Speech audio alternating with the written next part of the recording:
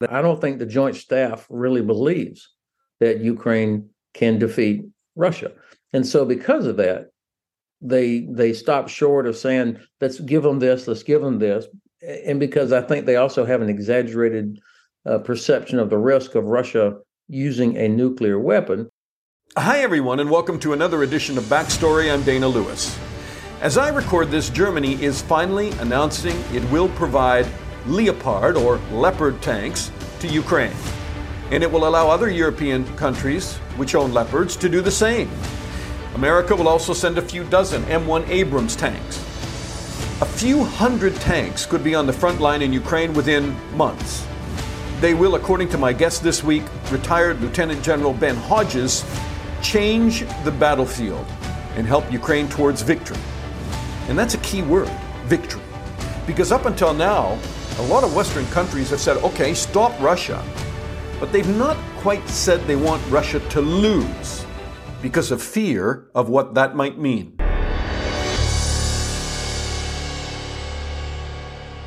Retired Lieutenant General Ben Hodges is the former commander of U.S. Army Europe, and he joins us now from Germany. Hi, Ben. Hey, good morning, Dana. Ben, you've taken on a new role now with Human Rights First. I mean, what is the focus? So I joined Human Rights First this past summer because I wanted to broaden my perspective on certain things beyond just traditional defense and security issues. And frankly, because I was concerned about the rise of extremism, not only in Europe, but even in our own country back in the States. And so Human Rights First gives me the chance as a senior advisor to stay focused on Russia's aggression in Europe, but also to weigh in on those matters about protecting our own democracy at home. You are in the epicenter of this debate now, Germany, over the question of whether to supply Leopard 2 tanks or not. Maybe yes, maybe no, maybe rain, maybe snow. It goes on. And it looks like maybe Germany's about to get on with this. They're at least advertising that they're about to make a decision. So last Friday at the meeting of the Ramstein Contact Group, Germany missed a great opportunity to clarify not just about tanks, but about their strategic view of the world, about their role in contributing to stability and security in Europe. First week on the job for the new defense minister was a global stage, was been a perfect opportunity to say, yes, of course, not only are we going to do everything we can for as long as it takes, which is what Chancellor Scholz has said, they could have specifically said, for now, we're willing to at least allow other nations that have Leopards to donate them or give them to Ukraine if they want, as we continue to review our own policy. Instead, the new defense minister said, I'm not a strategist, I'm the minister, which that's not a great way to start. But of course, if you are the defense minister, of course you have to be a strategist. And then secondly, he said that we need to count and get accountability of what we have. So after 8 years of this war and 1 year of the special military operation, the German defense ministry doesn't know how many tanks they have and what their status is. I mean, that really lays bare what we've all suspected, is that the German defense ministry does not have the culture of readiness, even though their officers know how to do this, the civilian leadership there. And the bottom line is that Germany still lacks self-confidence. And so they, when it comes to defense type issues so the Bundeskanzler has to deal with internal politics inside his party. And so they come across as hesitating, uncertain. To be fair, the United States also has stopped short of a full-throated, we want Ukraine to win. And so that allows Germany to hide a little bit behind the U.S.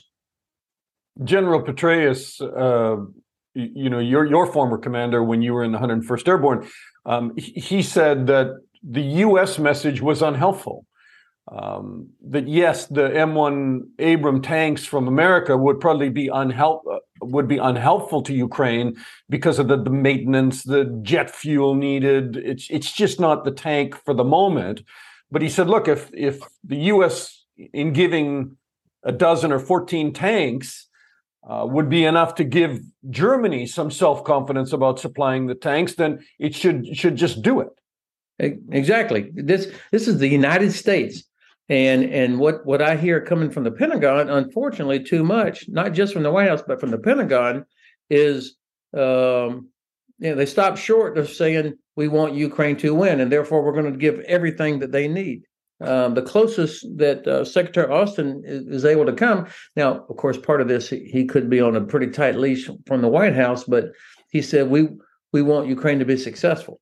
What does that mean? Successful at what? And then the chairman, who I've known for many years, a very, very good, smart, professional soldier, keeps talking about, Ukraine should negotiate. I don't think that they could eject Russia. I mean, first of all, I disagree with him. Second of all, the chairman talking about negotiation that's not his role. And so, but this has revealed to me that I don't think the Joint Staff really believes that Ukraine can defeat Russia.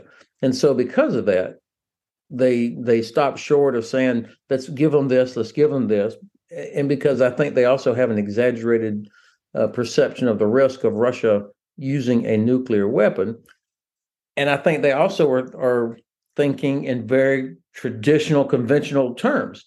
There was a huge debate in World War II. Eisenhower decided to push the broad front. So you had U.S. forces in a broad front from north to south, rather than focusing for a penetration that would have brought about a quicker result. And I think that the Joint Staff thinks like Eisenhower did in that regard, of a broad front versus a decisive operation that would isolate and liberate Crimea and then take care of all the rest later.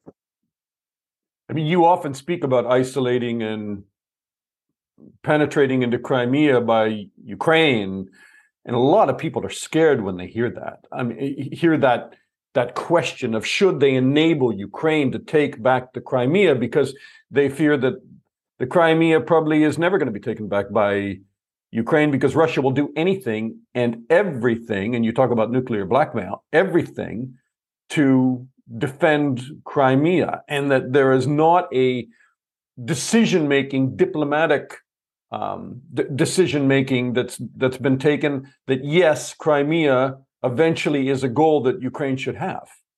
Crimea is the decisive terrain. Ukraine will never be safe or secure, nor will it ever be able to rebuild its economy as long as Russia controls Crimea. I mean, when you just look at the map, you can see that if they sit in Crimea, they can reach all of southern Ukraine. They can disrupt any traffic going in and out of Odessa or the Dnipro, and certainly they'll continue to block anything going up into Azov Sea. So where Ukraine has two major seaports, Berdansk and Mariupol, both of which, of course, right now are occupied by Russian forces. So as long as they sit in Crimea, they're going to be able to keep doing this. They'll wait a couple of years for us to lose interest, and then they'll pick back up where they left off. So it would be a significant mistake for Kyiv to agree to any kind of negotiation where Russia retains Crimea, especially because I think that they can liberate Crimea by the end of this summer. Now, yes, there are people that say, oh, this is a red line for the Kremlin. We've been hearing that the Kremlin was going to escalate if we provided Javelin, if we provided Stinger, if we provided HIMARS, if we provided Patriot, if we provided Bradley. None. And I think that if we think differently about Crimea, not as a big blue arrow that's going to go and attack it in the old-fashioned way, but instead isolating it by destroying the only two links that connect Crimea back to Russia. One, obviously, is the Kerch Bridge. And notice the Russians did not do anything after the Kerch Bridge was severely damaged. I mean, they couldn't escalate after that. They're trying to repair it, and maybe they'll have it repaired by March, but I'm sure the Ukrainians will revisit that Kerch Bridge again. And then the other line of communication is the so-called land bridge that runs from Rostov down through Mariupol, Melitopol to Crimea. Sever both of those with long-range precision fires, and then you start making Crimea untenable. There's nowhere to hide. Sevastopol, Zhankoy, Zaki, all the big places, ATACMS, ground-launched small diameter bombs, Gray Eagle, that place becomes untenable. The Russians won't be able to operate from there. So as an army general who spent your entire life retired, who spent your entire life commanding forces, if I told you, go and fight, Lieutenant General Hodges, send your men in there and defeat that enemy, but don't take their major launch pad where they rearm, regroup, and actually attack from, what would you say to me? I would say whoever gave me that order has failed to remember history. I mean, we went through that in Vietnam, where the Viet Cong and the North Vietnamese had sanctuary outside of Vietnam, where the North Koreans had sanctuary, and where the Taliban had sanctuary in Pakistan. So what we have done is, in effect, create sanctuary for the Russians by limiting the weapons we provide to 90 kilometers. The Gimler's rocket or missile that's fired by HIMARS, 90 kilometers. So anything beyond 90 kilometers of where HIMARS is located is, in effect, sanctuary. And I'm not talking about just inside Russia or Belarus. I'm talking about Crimea. And so Russia has sanctuary from which they're able to launch these Iranian drones, airstrikes. The Black Sea Fleet sails out and launches Caliber missiles. And so of course, they've got gigantic logistics sites in Crimea as well. Does providing tanks, and inevitably they're going to come, I think, whether they come directly from Germany or whether they come from some of the other nations in Europe, the Leopard tanks, Leopards, as they're called. Do you think that they will change the battlefield? Are they a key here? Yes, because the armored force. Well, let me step back. I think that Ukrainian General Staff realizes that they can pretty much hold Russia with what they have already, obviously at great cost. But after 5 months, Russians have not been able to take Bakhmut, right? So doing what we would doctrinally call economy of force, holding that back, that should give the Ukrainian General Staff the confidence that they can build up a large armored force that is trained, logistically ready, and it's built around Ukrainian armored vehicles plus captured Russian vehicles, and increasingly Western armored vehicles, and probably something in the strength of a division, an armored division, so 3 or 4 brigades that would be used in a penetration of these linear Russian defenses between the Dnipro River and Mariupol or Zaporizhia or Melitopol, with the objective being to isolate Crimea. So drive direct towards Sea of Azov. And now you have severed with land forces that land bridge. And then in there, you exploit that. Then you can bring in HIMARS and you can start pounding away on Crimea. And what's the danger if you don't do it? What's the danger if this debate just continues on and time becomes a very muscular factor for big Russia, which is recruiting and rearming and thinking about its own offensive, and there are all sorts of rumors about one that's coming? Yeah, I think you raise a very important point, that the longer this goes on, the more Ukrainians are lost, more innocent people are killed. I am skeptical about the ability of Russia to start all over here. That there is talk about a Russian offensive, about a new mobilization, but that was such a cluster last September. I don't know if they've repaired or fixed all the problems of last fall's partial mobilization. We'll see. Having thousands of troops, of course, does not equal a real threat if they're not backed up by more artillery, tanks, those other kind of combat capabilities. And I don't know what they've got still in the locker that they can bring out. So at this point, I'm skeptical about the reality of a major Russian threat that could seriously change the dynamics on the ground. But the problem with time is not that Ukraine will lose the will, but that the West loses the will. And so I think the Ukrainians are looking at the calendar and they see here's an opportunity. We could liberate Crimea by the end of August. That's the decisive bit. And then we can turn our attention to what's left in Donbass. And of course, once Crimea is gone, there will be a lot of internal issues going on inside Russia. And I think the willingness of people to continue to fight and die in Donetsk and Luhansk for Russia will drop off dramatically. Two really interesting tweets from the Lithuanian foreign minister. And I love little Lithuania because they're pretty bold and they've led the debate on so much of this. Yeah, but Landsbergis came out and said, one, if we fully and finally accept that Russia has to lose in order for us to avoid future wars, then I believe that all the other questions about support for Ukraine will become much easier to answer. And then he came back to this time question that you and I just talked about. He said, the longer we discuss how Ukraine should or should not be helped, the more Putin can build up his armed forces and murder civilians. That is why we need to overcome our fear of victory and act now. Is there a fear of victory, do you think? I think the way he said it is more articulate than I could have said it. But yes, I think people are in disbelief or they're worried like, oh my God, Ukraine might actually win, then what? And that would call into question a lot of different beliefs that many people have had for decades.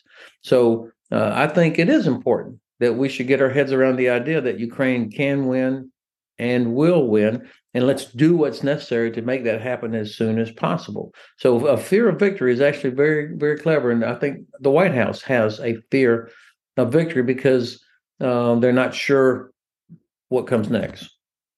Does Germany have a fear of victory, do you think, too? And that's why they can't quite decide whether to start pushing tanks across the border into Ukraine. I think it's not so much fear of victory on the German side. I think it's a fear of themselves. I think they don't trust themselves. I hear all the different things about history, about guilt, about all this other nonsense that is, and I call it nonsense because there was a period of about 20 years where we had a massive German Bundeswehr, 14 divisions, thousands of so this, fear of military, this is newfound and or newly rediscovered. And so they've got to decide if the Germans have to decide if they really do value international rules-based order, human rights, international law, then they have to take a stand. I mean, Germany has benefited from this more than anybody since the end of the war, this whole international order. And so if they're not willing to defend it, then we run the risk of losing it. Last question to you. You were, I think, more than anybody I know, the person who called this right pre-February 24th, 2022. While so many people were debating whether Russia would actually pull the trigger, Ben Hodges, in interviews that you and I did even prior, several months prior, you said Russia's going to do it. Russia's going to go across the border. Here we are, a year later, Ben. Did this go exactly the way you thought it would? Because this has been months and months longer than anybody probably thought that the war would go on. People thought it would be short. Of course, it didn't go exactly as I thought it would. And you're being generous. I was sure the Russians would attack, but I did not believe they would attack in such, like from 5 different directions, and that they would go all in like that because it wasn't necessary. I didn't think for them to accomplish what their objectives were. Nonetheless, You may be saying that they attacked badly, and you didn't think that they would attack so badly and do such a bad job. Okay, but you did predict they would roll into Ukraine. Yes, absolutely. I think I would have expected us to have acted faster by now. Really? I mean, this incrementalism by the administration. And they think they're doing it right. I mean, they think I've seen people commenting, this is working. We're not putting too much on the Ukrainians too fast. And there's a kind of a condescending attitude that comes out of Washington towards Ukraine. And the Ukrainians are that they don't have anything else to prove. They have demonstrated they can do just about anything. Maybe it's not clean. Maybe it's wasteful in certain cases. But I mean, they're fighting for their life, and I think that when somebody from the Pentagon talks about, we don't want to burden them with the huge fuel consumption of an Abrams, or they're not ready for this, or it'll take too long to train on that. Come on, I mean, but it's because we have not, the administration and the Pentagon have not accepted that yes, Ukraine is going to win, and that Russia is not going to use a nuclear weapon. Lieutenant General Ben Hodges, retired. Thank you so much, sir. Thank you once again, Dana, for the privilege. Okay, and I hate to tell you this, but the clock is ticking. The doomsday clock. On Tuesday, the Bulletin of Atomic Scientists reset the symbolic Armageddon timepiece to 90 seconds until midnight.